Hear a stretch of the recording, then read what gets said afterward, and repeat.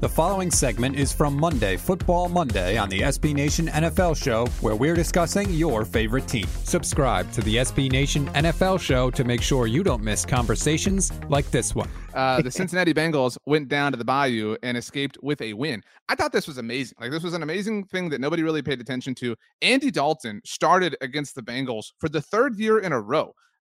In his 3 seasons away from the Bengals, all with different teams. He beat the Bengals with the Cowboys. He beat the Bengals with the Bears. He did not beat the Bengals as a quarterback for the New Orleans Saints. Great Alvin Kamara game, but the Bengals outlasted them 30-26, the final score. Jamar Chase finally woke up, 7 catches, 132 yards, 2 touchdowns. Welcome back. Joe Burrow had 300 yards exactly, 3 touchdowns through the air.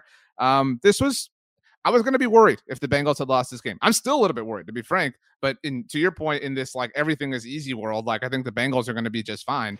This was a good win for them. This was a good reminder of who the Bengals are. And again, I know it's the Andy Dalton Saints, and I get it, but it's a road game in a place that's not the easiest place to play in the world. And I thought that Joe Burrow and Jamar Chase, who came in preseason as one of the best tandems in the NFL, have kind of been forgotten about. Why? Well, they're 3-3. They have losses to the Ravens and Cowboys and Steelers. But back to that parity point, I would argue with you, like they've lost by a total of 8 points in each game. Ravens 2 points, and aren't there like their 3 losses all happen on the final play of the game? Yeah, right. The Bengals. Yeah, Cowboys 3 points, Steelers 3 points. So Ravens and the Ravens 2 points. The Ravens 2 points, right? So very easily they could be undefeated. I know it's insane to say that, but or they could be 5-1 or 4-2. And now, because of a record and starting slow, this isn't a team that was 0-2 that is now 3-3. If you are 0-2, you would really take 3-3, especially if you have Joe Burrow and Jamar Chase. And I think the AFC champions are or I should say wrongfully under the radar now. And I think you're going to start to see them emerge here back on the Bengal bandwagon. I think they're going to begin making some noise here. And this is the very beginning of, what could be a win streak into the bye week, because they have the Falcons. I don't know how they won yesterday, but they have the Falcons, the Cleveland Browns, and the Carolina Panthers. Those are 3 teams the Bengals are. I know in my heart they are better than. And so you give them 4 wins in a row leading into the bye. They would be 7-3, or I should say 6-3 heading into their bye week. And then all of a sudden, I think the Bengals are starting to be considered among, that second tier of the AFC again. It's funny, because to your point, we could look at everybody's upcoming schedule just about and be like, well, it just kind of is that sort of year. Now I say this. This is how you know that I take this job and this show seriously, Pete, because I say this full well knowing I'm potentially risking the MF double MVP. All right.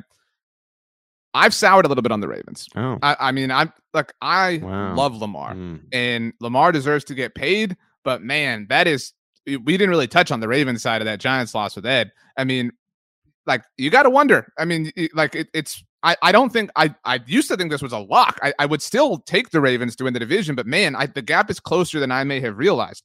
Lamar had a very bad decision at the end of that game where there was a mishandled snap, and rather than either running out of bounds, which we know he can do, or eating it or throwing it away, threw it across his body trying to complete the reception, and there was a pick there, and that was the game. That was the game. We're about to learn, we're about to get a lot of AFC North, because within the schedule, so the Ravens have the Browns this week. That's a noon game, whatever. But then the weeks after that, they are at Tampa on Thursday Night Football, and then at New Orleans on Monday Night Football. But 2 weeks from now, the week that the Ravens are in Tampa on Thursday Night Football, later on, so they start the week, the Ravens do, on Thursday Night Football. The Bengals are in Cleveland on Monday Night Football. And then again, the following week, the Ravens on Monday Night Football. So we're about to get like a under the microscope look at this division.